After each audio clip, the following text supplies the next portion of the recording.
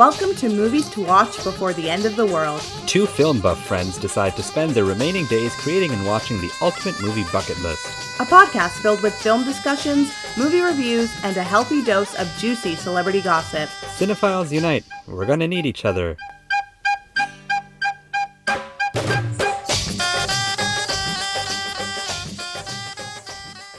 Oh, Nana, what's my name? Well get it? done. Do you I get do. I absolutely do. Yay. That was a good choice. I liked it. It was going to be that or J'accuse. J'accuse? Yeah. Yeah, No. but yeah. Oh, no, what's my name? Oh, That was Nana, solid. what's my name? Yeah. I totes. I'm feeling it. I don't even remember this movie. You don't? Everything is such a fog. I'll get there. We'll get there. I'll get there. Because You might notice our voices sound a little different. a little different. This is episode what? 117. Whoa. And Mita, you and I went 2.5 years almost without getting COVID. Mm-hmm. And now we both have COVID. Well, it was nice while it lasted. But here we are. Here we are now. With the vids. Entertain us. Yeah. Yep. I'm pretty proud of my streak. That's me like too. a good time. I remember a few months ago, probably in like March, I think, I went to like a work event for the first time. Mm-hmm. And I went, and one of the requirements at that time was like being tested before you entered the space. And when I was being administered my rapid test, I was like asking all these questions. The person administering was like, "Have you not taken one?" And I was like, "No, this is my first one." And they were like utterly shocked that I had yet to have taken a rapid test. And I was negative at that time, but I can no longer say that. No. It was inevitable, right? Like, I think at some point we were all going to get it. And at some point, I was also just like, why aren't they getting it? Because I wasn't like reckless. Yeah, you were reckless. Get out. You were out there. You were at raves. Yeah, exactly. I was at raves. I was licking poles. I was doing all of it. But no, I went to the movies. I went out. I wasn't masking when I didn't have to. Like, I was out, but I was responsible. Like, I did wash my hands. I did wear a mask in most public spaces and still didn't. So for whatever reason, I didn't catch it. And I think Mita and I got it at the same work event we went to. Yeah. So it is what it is. We're not the only ones who got it too. So no, it was actually, I'd call it a bit of a outbreak. Yeah. They said it was like 4%, but that feels wrong. I also don't know how they calculated that. Cause like that number. Yeah. I didn't like, for instance, I didn't have a manager, like a direct manager at that event. So I didn't report it to them. So like, how would they know? I think they've tried to calculate it. It definitely is more than that because a lot of people haven't said that they have it publicly either. So yeah, I didn't add to that thread. I didn't feel like it was exactly. Neither did I. So it was a guesstimate, in my opinion. But let's talk our individual COVID experiences. I had some paranoia, so I was testing every day. Yeah. And I was testing negative. And our last day there, our work event was outside of Ottawa. I was in Montreal. And our last day there, I woke up with like a little bit of a tickle and my voice was gone. But we also had gone to a party the night before. And so I was just like, Mita was a little tipsy everyone. Yeah, let me tell you about pineapple tequilas. They are so good. If you are at a party and they have pineapple juice at the bar, you get some tequila in that pineapple juice. But also, this place was serving us Patron, which is like, yeah, it wasn't just Top like shelf. your mom's tequila. And so I had a good time the night before, and so I was just like, oh, maybe it's just that, I'm not sure. So I took a test, and it was negative, and I was like, okay, I'm going home. Like, I'm going to go on this train. And while sitting on the train, you know when you have like a cold, feel it.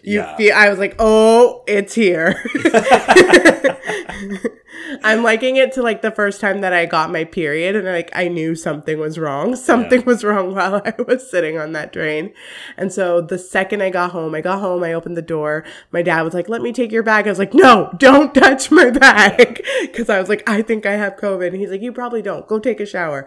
So I took a shower and I still was like feeling a little clammy. So I tested And then it was there in front of me. And so luckily I hadn't gone around the house at all. Like I literally went from the front door up to my room, and I've been up in my room and in my office since. I have not gone to the downstairs of this house whatsoever, and have to keep my mask on when I'm in the hallway. And I'm trying to protect my dad. So, yeah.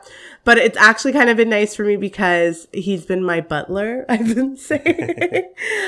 So he'll bring food to my door, and I'm getting like snacks brought to. Right now I have this lovely cup of cherries. I just had a pizza delivered to me. So I'm kind of like enjoying COVID life, but I do really want to go outside and like move around a little bit and not have to wear a mask. That's the thing. I don't want to go outside and wear a mask because I feel like that's just gonna suck. But then in terms of my symptoms, that first night was like really the worst. I had a fever, I was sweating tons, I was achy. And then since then, just like any kind of cold, the symptoms have been going away. So being vaccinated 3 times probably helped with that. Probably did, yeah. Yeah. What about you? I saw you Saturday morning when you were feeling a little achy. Yeah. And then I, on Sunday evening, had that feeling where I was just like, something's off here. Something's, that's a malaise, but not full malaise, just like the onset of malaise. Yeah. Of like, something's developing. So I took a test on Sunday night. It came back negative, and I was just like, all right, maybe I'm just tired. Because it was, I had like an exhausting 3 weeks, and the conference itself was really quite tiring. It was like day to night. So I wouldn't be surprised if it was just like exhaustion. But that night I felt feverish, and I felt like it started to like settle in like really nicely. And then I took a test on Monday morning in Montreal, and we were planning to come back anyway. And it came out negative until a little later, the faintest line of a positive test result. And we were like, okay, it's time to get out of here. So we wrapped up everything, got home. And by the time we were like close to home, I was just like, I need a bed right now. Yeah. So it's kind of been on and off. Sorry? I just want to sleep. I just want to lie down and sleep. Yeah. So it's been kind of on and off for me, but I've had some really weird symptoms, including, so I had a fever, and I didn't have a serious fever, but I had chills, and I had really bad headache. And I attended a work meeting on Tuesday. It was like an emergency meeting I had to do. And I was sitting on the bed, and I just felt sore in my back.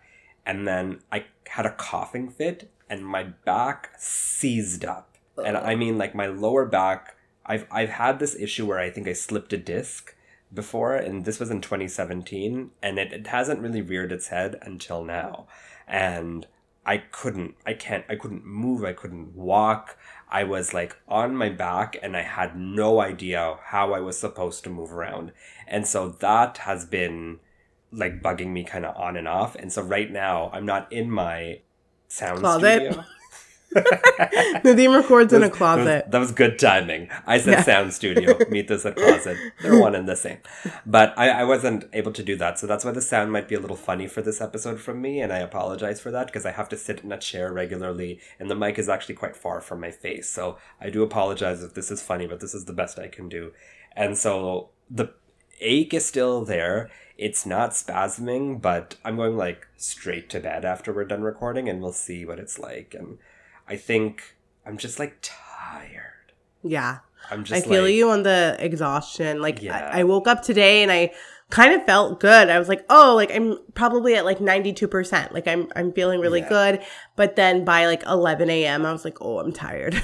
Like I need a nap. So I think it's one of those things that we're going to have to But just to add insult to injury, both of my kids are COVID positive now. My wife somehow has avoided it, which is bizarre. She says she doesn't have a fever, but she does have like a scratchy throat. But both of my kids have had like high fevers and cranky, and just everyone is gross. I hope, to be quite honest, I hope it is. I hope it is, and it's out of the way. Yeah. I don't want to have this happen like next week or 2 weeks from now or whatever it is. Just like, let's move on with this. Let's get it done. But our house is a disaster. Everything is messy. And you know, that you shouldn't be focusing on those things when you're sick, but they also add to the feeling of being sick. So It's hard to manage. I know my room is like not in the best shape right now, but I'm also like, I don't have the energy to like clean up. oh my God, no energy to do that. Yeah. But now it's, and I think like, I also have to do laundry and I don't know how I'm going to do my laundry. what do you mean? Like you don't know how to use the machine? No, I don't want to go downstairs and use the machine with my clothes that have COVID all over them. It's not like they have dog shit on them. They have COVID all over them. It's COVID cooties. They have the cooties. You'll figure it out. No, but like, yeah, I pretty much brought all my suitcase because we were isolating at one point because my kids didn't have it. And then eventually when my kids got it, we were just like, well, that's a free-for-all now because we're all around the house. We're all just around the house. So we're just hoping to like ride out the wave and move on with it. Yeah. There's nothing else we can do. I know someone who got it and they had a camping trip planned. Yeah. And they went ahead with their camping trip because it was just them and their family. And they're like, well, if we all get it, we'll just all get it in the woods. That's good. So, yeah. I would like to say my wife and I had tickets to see Hamilton tomorrow. And I had to refund them. I'm just going to go into this really briefly. We bought like season passes to like Broadway across Canada. And Hamilton was the big lure because this was back in 2019. We bought these tickets and they were meant to be seen in 2020. And then because of COVID, it's been postponed 3 times. Yeah. And so suddenly we were like, oh, it's coming this summer. We're going to do it. They initially did it for my son's birthday. And we were like, well, it's not going to work. So let's do it for another day. Yeah. So we did it for July 29th. And then COVID fucked that up. And so now me and my maybe wife you're just are like, not meant to see it. We're not destined to see this musical. Yeah. You can watch it on Disney Plus. It's not the same, Nita. But it's also not the same because it's not that original. Like I feel that like doesn't matter. But there's a difference between live musical versus like a recorded version of it. I guess so. I don't want to see a recorded version of it. I've seen it. I loved it. I know, but you'd probably love the real thing more. Oh, yeah. But, like, I'm not going to deprive myself from, like, seeing what the hype is all about. Fair enough. Yeah. Speaking of hype. The hype on this film, let me tell you. The hype on Emile Zola. Oh, Emile. Oh, Emile. Yeah. We watched the, this is our 10th. This is the 10th Academy Award winning film. Isn't that crazy? Is it? Yeah. Wow. This is number D. This is a whole decade. We've done a whole decade of film that have won Best Pictures, which is pretty exciting. But yeah, this week we watched the 1937 film, The Life of Emile Zola. Yeah. Shall I give us a quick IMDb disc before we talk about it? Please. Yes. Please do. The biopic of famous French... What's muckraking, Mita? What is muckraking? I didn't write the disc. I know. I know. Let me read it now, actually. Okay. The biopic of the famous French muckraking writer and his involvement in fighting the injustice of the Dreyfus Affair. That's an accurate description of what the life of Emile Zola is. Yeah. When you see the Dreyfus Affair, do you not automatically think of Richard Dreyfuss? Richard Dreyfuss? Or Julia Louis? Yeah. I actually think of Richard Dreyfuss, not Julia Louis. The whole time I was like, oh, I wonder if he's in this. He's old enough. I don't think he is. Did you know actually about any of these things before? So, no. The Dreyfus Affair sounded familiar to me, but I didn't know anything about it. Had no idea who Emile Zola was. Yeah. But this movie does have it involves the famous writings of Jacques. And I've heard Jacques been used multiple times before. So that excited me. But that was like the extent of what I knew about this at all. I also didn't know like timeline of when this was or anything like that. What about you? Yeah. No, nothing. I had no clue what this was about. I had no clue about the movie. I had no insight into this. And so I went into it blind and I watched it with COVID. I watched it with COVID too. I watched this with a fever. So with a fever? That's dangerous. With a fever. I mean, I had to get it done. Yeah. And then I thought about rewatching it because we did delay our recording a bit, but then I also watched Ms. Marvel instead on Disney Plus. That's reasonable. I get that. I made my choice. Yes, you did. Yeah, there we go. So tell us your thoughts. So I think like my general observation, maybe my thesis for this is like, what components do you think make for a good film that's going to show you the life of someone and someone that is nonfiction? What needs to be So, like, and I know where you're going with this. yeah, Yeah. because I'm also trying to wrap my mind around films that I've seen that are about real people and like if there are any that are good and if there are any that I like. Mm-hmm. And I can't think of any in like recent times at least where I'm like, oh, this is a good Rita. biopic. Aaron Brockovich. Oh. Again, COVID, guys. Yeah. Aaron Brockovich is stunning. The film is stunning. But she Yeah, might be the that is- exception to the rule. Right? Because like I've also thought about like what has won performances lately. And like it's things like The Iron Lady or even things like The King's Speech and like Yeah. things that have like really historical weight to them. Because yes, Aaron Brockovich is, you know, is great and amazing and one of my favorite movies of all time. But it also came out, it's a modern story that came out in a modern time. So it's like very similar. You're watching things that are very similar to you. So like I can't imagine, you know, like thousands of years from now, if someone is going to watch Aaron Brockovich, what are they going to think about Aaron Brockovich at that time? Whereas like Yeah. this is during a very specific time in history and these like historical nonfiction stories can be really lackluster. Like the first thing that came to mind to me was like watching something like Lincoln, which was just Oh, yeah. so bland. boring and so bland. And so I just like, what? I guess my first question is like, why is this called The Life of Emile Zola? I feel like this should be called The Dreyfus Affair. Yep. Yeah. But then also, why Emile Zola? Like, why? Why? But I think I see the why. I think he was influential in...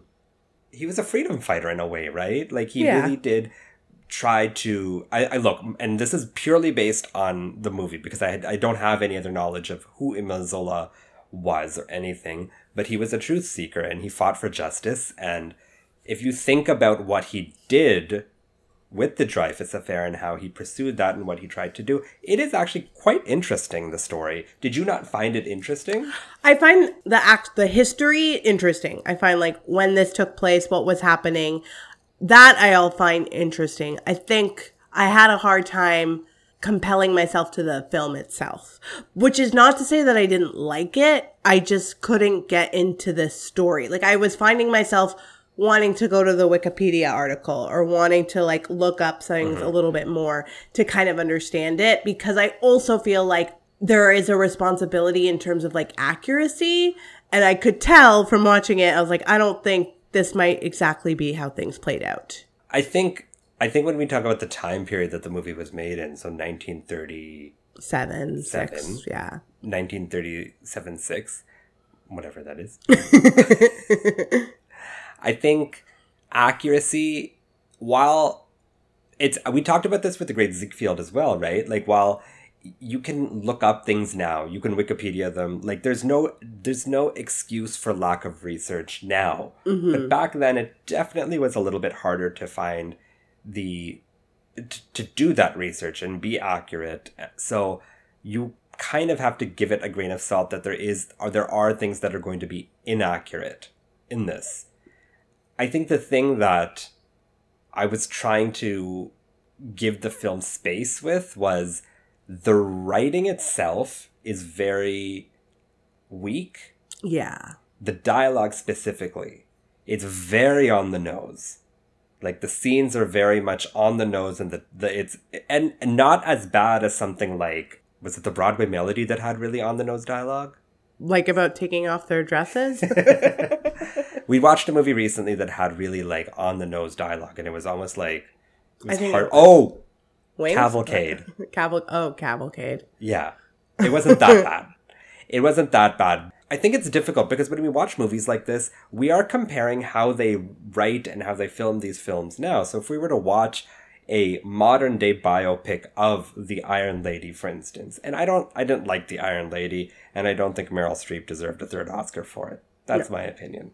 But that movie is still a modern day biopic, and it's filmed as a modern day biopic. I feel like if this story, The Dreyfus Affair, was refilmed as a modern film, the entire framing and how this movie would be done would be so different. Your focuses and what you're talking about and everything would just be different. Everything would be a little bit more sophisticated. And that sophistication is definitely lacking here. And do you mean like, sorry to interrupt. Do you mean the when you say modern though, do you still mean like set in the 1800s? Yeah. Okay. I mean a modern adaptation of it. So like a 2022 adaptation of an 1800s movie.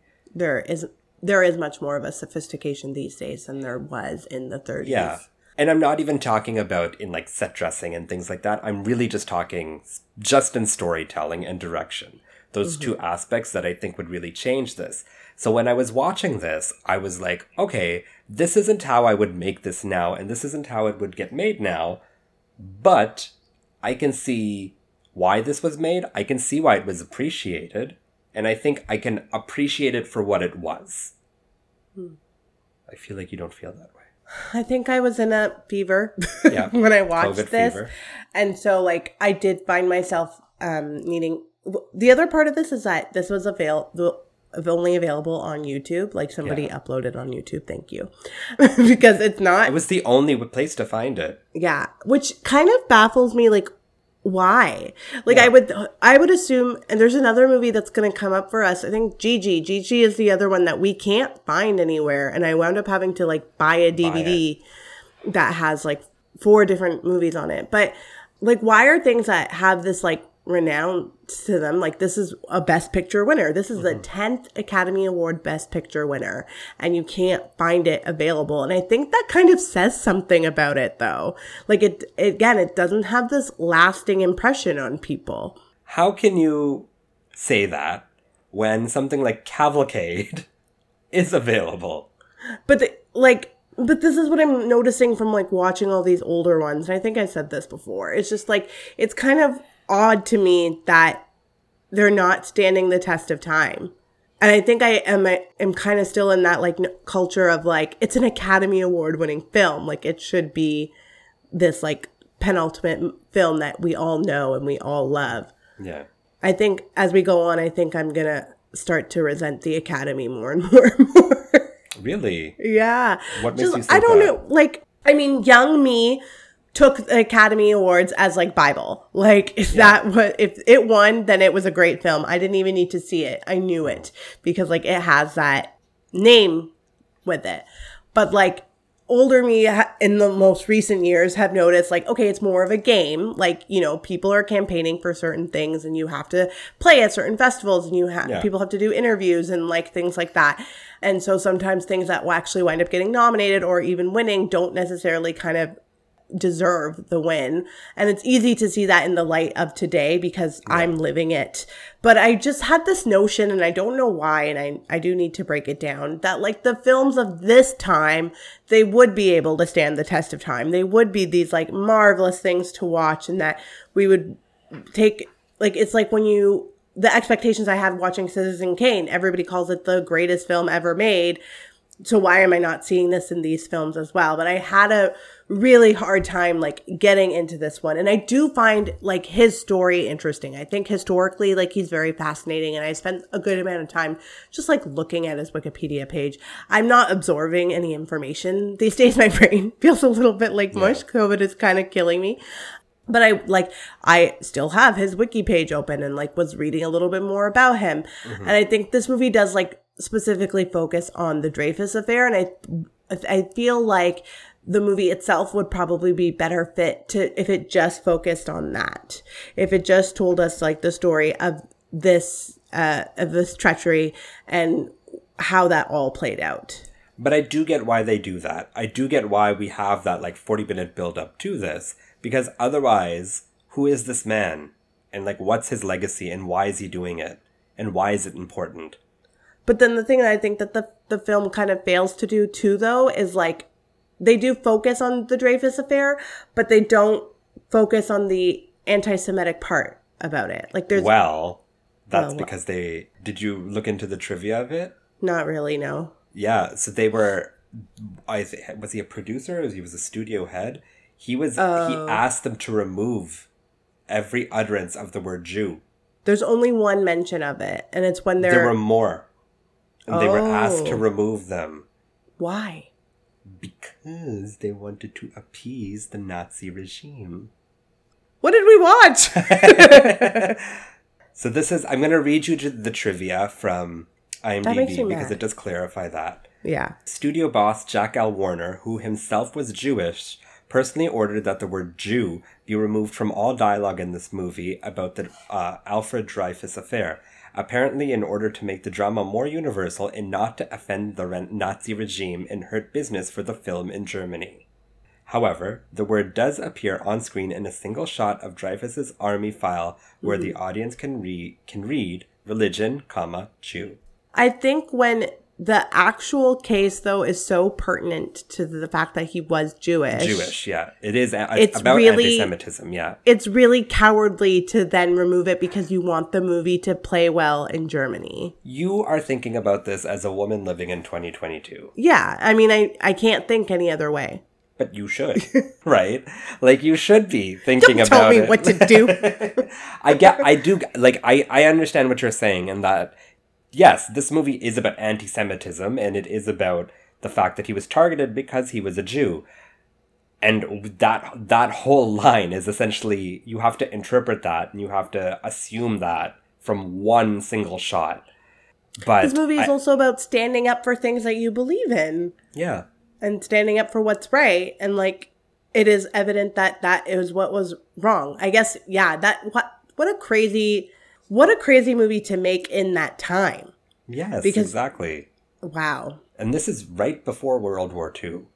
So it's the rise of the Nazi regime in Germany. So then imagine if this movie is made, like, 15 years later. Do you think they would still include it? Or exclude it? Let's see what movies 15 years later look like, right?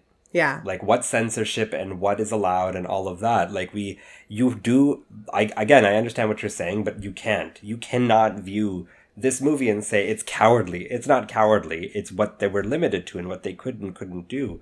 Mm-hmm. You know, you're not allowed to show people like being murdered on screen. Someone commits suicide in this film and it's in the shadows. Is it cowardly to not show the full, extent of someone committing suicide, or is that just limitations of the time? I don't think audiences are ready for that. Yeah, but do you think Yeah. they were ready for something as outspoken as, anti-Semitism on film?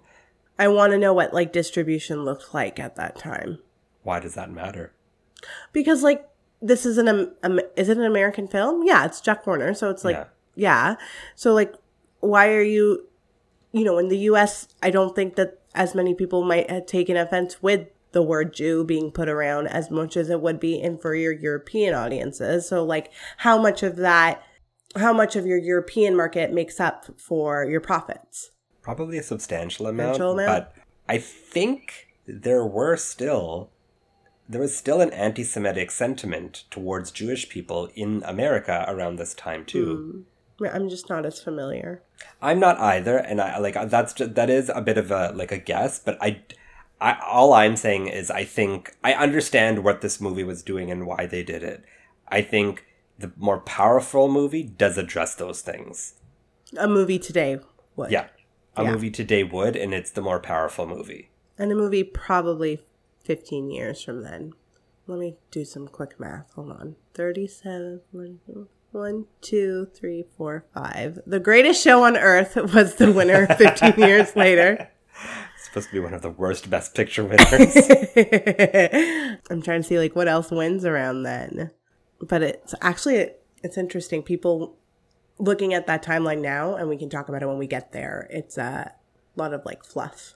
Yeah, exactly. Yeah. People needed something easy. Yeah. Yeah. Which I don't blame them. They had it rough. Did they? 15 years later? 15 years before. Like, they've had a rough 15 years. Yes, You know what that's I mean? true. Yeah. They've had a rough 15 years. They probably didn't make it, let's be honest. Well, a lot of them didn't. This also made me appreciate modern advancements in a lot of ways. Just, like, in general, watching something that's, like, set in the 1800s but filmed in the 1930s. It's just like, oh, thank God I have, like, a TV in my room and my laptop here. Yeah. And, like, the comforts of modern life. I don't think I could ever, as much as I like history and like think, it's an escape, I don't think I could ever. But you always say that, but you wouldn't know any better.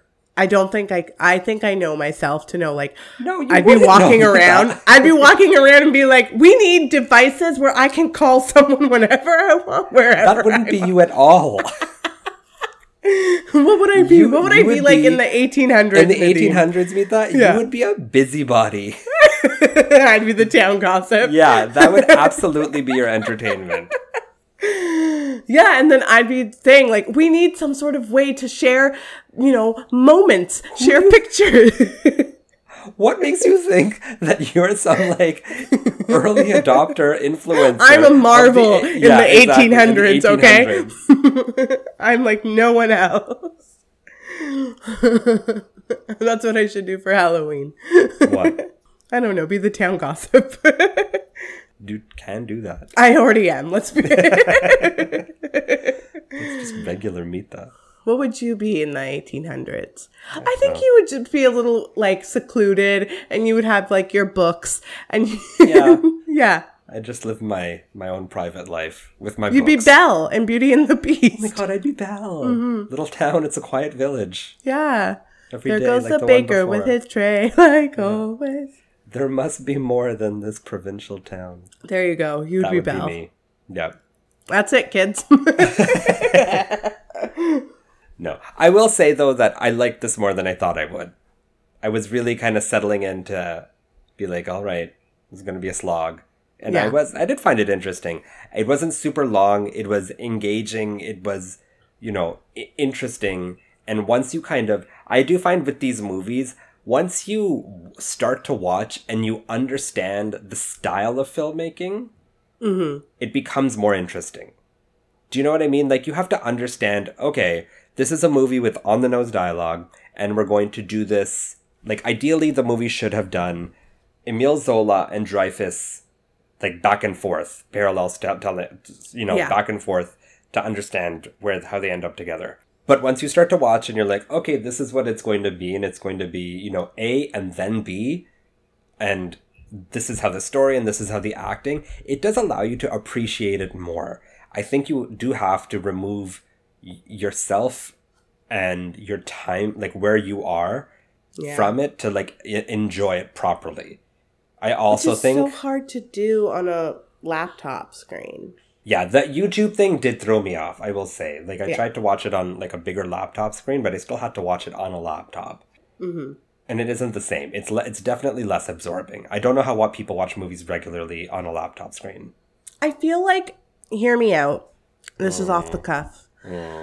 I feel like, should I give this one a second chance? Because this week I couldn't watch it downstairs on my TV. Like, I would have watched it off of my Apple TV from like YouTube there, so I could have it on a big screen. But I couldn't because I couldn't go downstairs in my house.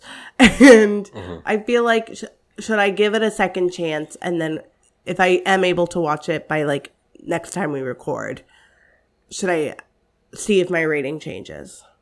That's up to you. I think give your rating as it stands today with Yeah. your fever viewing My fever of it. review? Yeah, your fever review. Yeah. I do think, though, if I'm being honest, I think the fever makes a difference, obviously. Like, how can anybody enjoy something when they have a fever? Like, Yeah. it's not going to happen. I do think for you, though, I think the time frame is still a big limitation for you.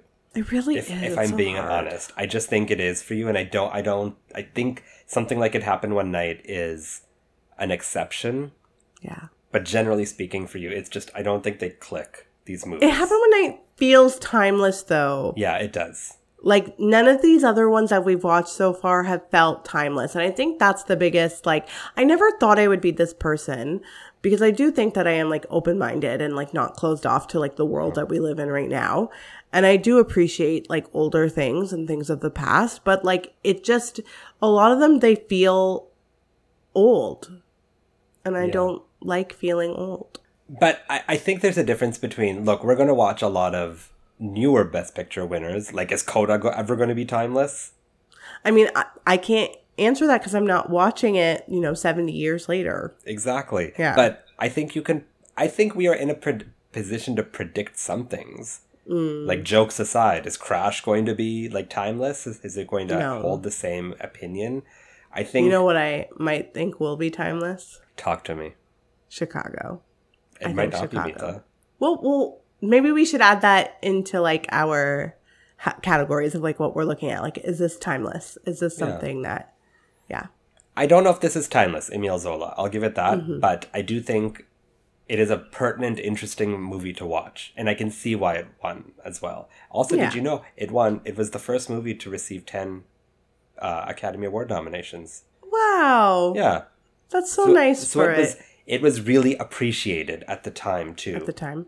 And I think the other thing I'll say about this is that it's definitely a sophisticated film compared to something like The Broadway Melody. Oh, yes. And even compared to like It's a film, it's not a movie. Yeah, it's telling a story. It's telling an important story. It's telling an interesting story. It is doing all those things. Even compared to The Great Ziegfeld, which is, there's no story there. Nothing's happening. There's actually, there's a story here. There's something to be interested in. There's some interesting scenes, some interesting characters. So it definitely has things that appeal to the modern moviegoer. Do you have sequel prequel ideas? I don't, because it's hard to do that when it's like a real life story. Yeah. And to like kind of focus on that. I think historically, like that time is really interesting. No, I don't really have anything. The French army is like not calling my name, being like, No, it isn't. come hither. But I actually thought, and this could be my fever talking, I thought, wouldn't this be like interesting as a musical? But that also could be because we were talking about you not seeing Hamilton. Yeah. And so I was like, what if this was a musical? Yeah. No. But what if it was? No, this would not work. J'accuse. This would not work as a musical. No, do it. probably wouldn't. No, I didn't really come up with anything there. Sorry. I think this is one of those movies I could be persuaded to see an adaptation of or a remake of. And I was thinking like, okay, if we had modern day, who could make something modern day? That's my other favorite question to ask is like, what directors are going to take on something like this and actually be able to do something with it? And that's where I kind of came up with the idea of like, do I like any biopics? Like, or do I like any sort of like historical biopics? And I can't think of anything that's like, oh, this tells the story of a time that I would know nothing about, and I'm glad that I watched it. Yeah. Yeah. Who do you think could make it? I'm trying to think and I can't. Right? Like, it's hard. It's a generic director. It's not somebody who has like a certain style. Yeah, it would be someone like, who directed The King's Speech? We don't like him, and I can't remember his name right now, but we don't like him. Right? We don't like him. We don't like him, no. He also directed Cats. Yeah, we don't like Tom Hopper. Tom Hopper. Hopper or Hooper? Hooper. H-O-O. The other person who maybe could do it is Stephen Daldry. Okay. Someone British. It is. It's someone British. Maybe Joe Wright. But then I feel like those people are going to make what we would expect. Yes. Like, wouldn't it be interesting to have something... I think Joe Wright could do something interesting with it. And not that he would, but what he does with Anna Karenina is really fascinating. It doesn't work in the end. Yeah. But it's an attempt at least. What about Cary Fukunaga? No. You don't think so? No. Nothing in there? Sorry. Not feeling it. My apologies. I think something could be fun. I think that would be interesting. Like, have you seen Jane Eyre? I have, yeah. I think he could do something. Maybe. Or someone like Jane Campion, maybe? Oh. Yeah. Oh, Nadim, I like that. I think someone... Give her, French. Yeah. Yeah. Oh, Jane. Jane's good. But first she has to take back her comments about Serena and Venus. I'm still mad about that. So I'm going to go into my rating. Okay, I'll let you. Thank you very much for that. So first the question is whether, this, and you as well, did this deserve Best Picture? I do think so. I think this is look. It always comes back to like we haven't seen the other pictures. There's The Awful Truth, Captains Courageous, Dead End, The Good Earth, In Old Chicago, Lost Horizon, 100 Men and a Girl, Stage Door, and the original A Star Is Born. So I'm curious to know why the original A Star Is Born didn't win, but that's because The Life of Emile Zola won. And when you're talking about timeless, that's really interesting, right? Because here we have a Best Picture winner that we could not even find to watch other than YouTube. And one of the nominees has been remade how many times? Like 5 times. Yeah. Yeah. Like decades apart. So just because it wins Best Picture, does that make it timeless? Or does that warrant its clout? Or does that make it an important film? Probably not, right? Timelessness and the test of time, those are things determined by the audience. And the audience decides what the audience likes. And I think we're going to have, as we start to recognize more of the pictures, the Best Picture winners, and the nominees, we're going to see that Citizen Kane didn't win Best Picture. And How Green Is My Valley did. The average person has heard of Citizen Kane, probably not of How Green Is My Valley. So there's that. And that's something I think to just chew on for a bit, because I think it's going to like rear its head a few times. Like, is this timeless? Why did this win Best Picture? I liked this. Mm-hmm. I think I can see the importance of it. I can also see the influence of it on the modern day biopic. And I think that's not something we talked about, that this probably inspired a lot of biopics of the future and how they presented themselves. And I would guarantee someone somewhere can tell me all the shitty things Emile Zola actually did and how they were completely ignored in this film, because that's what biopics tend to do. They tend to gloss over the negative things or the dark things that someone did in their life in favor of trying to tell a singular positive story that can maybe be inaccurate or one-sided. That said, I do think this deserves Best Picture. I liked this. This was a film that I was happy to see. I was surprised by it. I thought this would be a bit more of a slog. I thought it would be a bit more boring. Does it have its flaws? Yes. It's a little slow. Also, like, from a writing perspective, there is more interesting things that could have been done with this story. Those are limitations of the time, I think, and limitations with how those kind of things, like those kind of stories were told. So I'm not going to hold it against it, because I did learn something. And I was actually, there were the courtroom scenes I did find riveted. I was riveted by them. I was interested in them. I was curious to know how this was going to end. It kept my attention end to end while I had COVID. So I feel like that is, the movie is probably pretty good then. So for me, I will be giving this 3 stars. 3 stars for Nadim. Mm-hmm. Okay. So first, before you give your rating, are you going to watch this again? I think I might. I might give it another shot. Maybe not this week, because we're trying to take on a couple of ambitious things. But maybe within the next month or so, I might watch it again, and then my review could possibly change. And you brought up something that was very interesting to me, and those courtroom scenes are really interesting. And what I thought was wouldn't this be so more interesting? Wouldn't this be so much more riveting if it was sort of played out Aaron Sorkin style courtroom drama? What if in the modern day, that's what we're looking at? Wouldn't that be ridiculous? That's like a fever dream. Maybe Aaron Sorkin could do it. Right? Courtroom drama, introspect of what's going on. Yep. And then Emile Zola's on the side kind of just absorbing everything. I feel I want to see that movie. I would, and I just said, my mind is working in 10 different ways right now. Sorry.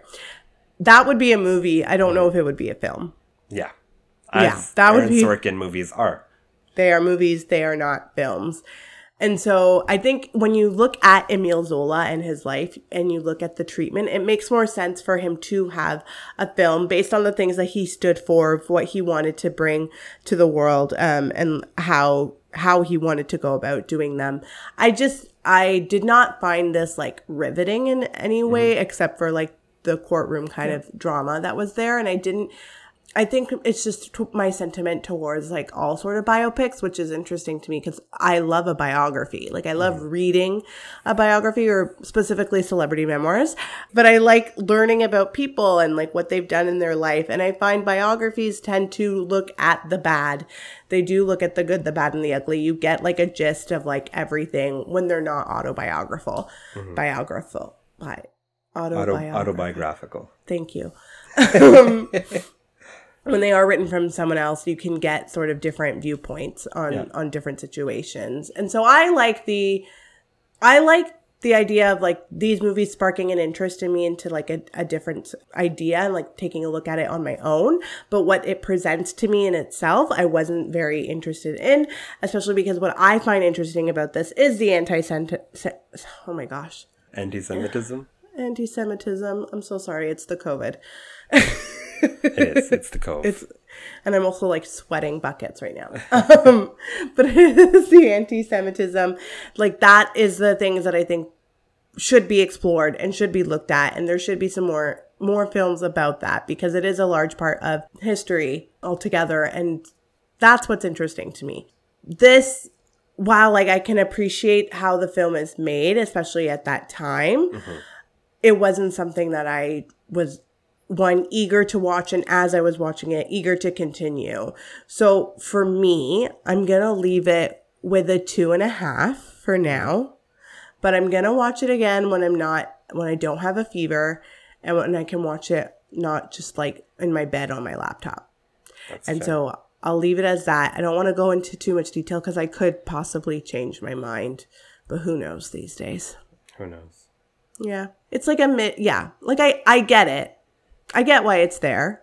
I get why it won when I'm looking at these other names.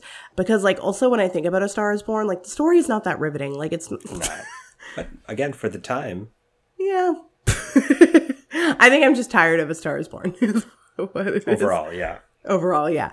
I do love you, Lady Gaga. But I think I'm just tired of it. But, yeah, when I look at the other names there, again, they don't have that weight to them of, like, okay... In 2022, have you ever heard of Lost Horizon? No, I haven't. And when I look at all of those, the only one that does stand out is A Star is Born. But nobody can name who the stars of this A Star is Born is. You know Judy Garland, you know Babs, and you know Lady Gaga. But do you know Janet Gaynor? Janet Gaynor. But yes, I'm going to land on 2.5 for now, and we'll revisit maybe one day. Maybe my feelings for Emile Zola will change. I'm just more interested in the Dreyfus affair, and I would have liked a movie just on that. Just that. I think the issue is that you can't have the Dreyfus affair without Emile Zola. I think you can have him in it, but I don't think... Like, he's why the one am who I... frees him in the end, right? Like, it's huge, his impact. Yeah. I don't know. We'll see. We'll see. We'll see when Mita decides to make it. Yeah. I'm going to call up Aaron Sorkin and be like, look, do I got a story for you? Do I have an idea for you? Have you heard of this guy, Dreyfus? And his affair? But yes, that was The Life of Emile Zola for this week. Yeah. A movie I'd never heard about, but unlike The Great Ziegfeld, I enjoyed watching this. Yes, I did, because I did learn something. There is a takeaway, and I learned something about history, which is nice. Like, it's not like I took away, like, a lesson at the end of the day. I took away a piece of history. Yeah, exactly. Yeah. Sorry for my hot mess review. No, it's okay. Our audience forgives you. I hope so. Mita, before we get to what our movie next week is, we got a little game to play. Okay. So... I was originally going to have you connect a very simple film. Because last week I connected... It was Parasite to Cape Fear. Yes, Parasite to Cape Fear. Yeah. This week, I'm going to have you connect Cape Fear. Yeah. The Martin Scorsese Cape Fear. Yeah. To Joe Wright's Anna Karenina.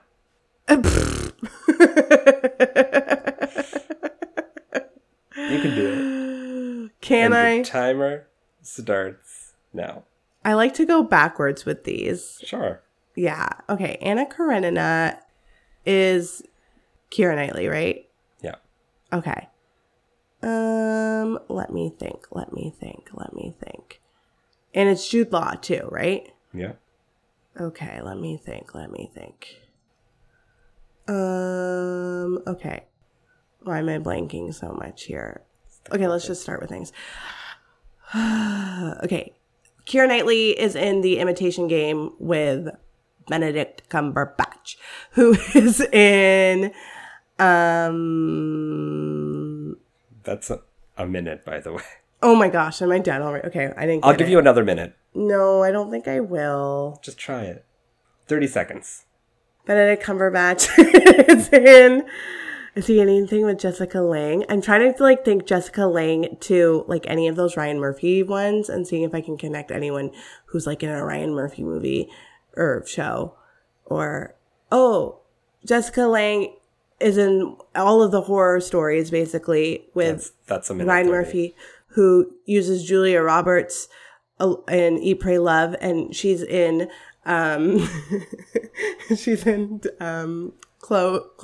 Closer with Jude Law, who's in Anna Karenina. That was hard for me do it today. again? Okay, Jessica Lange is in Cape Fear. Yes. Jessica Lange is a Ryan Murphy darling. She's been in a bunch of the American Horror Stories. Okay, so she's worked with Ryan Murphy. Yeah. Ryan Murphy directed Julia Roberts in Eat, Pray, Love. Yes. Julia Roberts is in Closer with Jude Law. Okay. Sorry. Kind of all over the place today, Meetha. I'm not feeling well. I know. It's the cold. And I'm hungry. Yeah. But yes. Well done. That was good. There you go. That wasn't an easy one. So yes, this week that was The Life of Emile Zola. Next week, Meetha, what are we watching? Next week, we are watching You Can't Take It With You. Yeah. I've never heard of it. Have you? I've heard of it, and I know it's Frank Capra Yeah. and James Stewart. But can you take it? Apparently I can't. Oh. Yeah. I wonder what it's about. We'll see. We'll see what it's Okay. about. It's short, or it's shorter. It has James Stewart in it? It does. Jimmy! James Stewart. There you go. No, it's 2 hours and 6 minutes. Okay, that's not too short. No.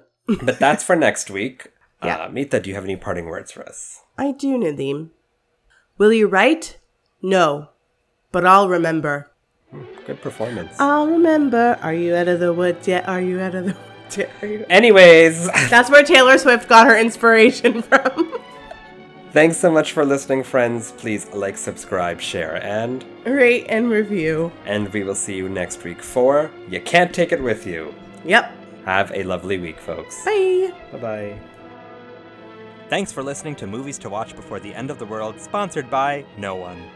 You can follow us on Instagram at Movies to Watch Pod, on Twitter at Movies2Watch on the TikTok at Movies to Watch Pod, or send us an email at movies2watchpod@gmail.com. As always, keep your pants on and don't forget to smell the Kevin Bacon.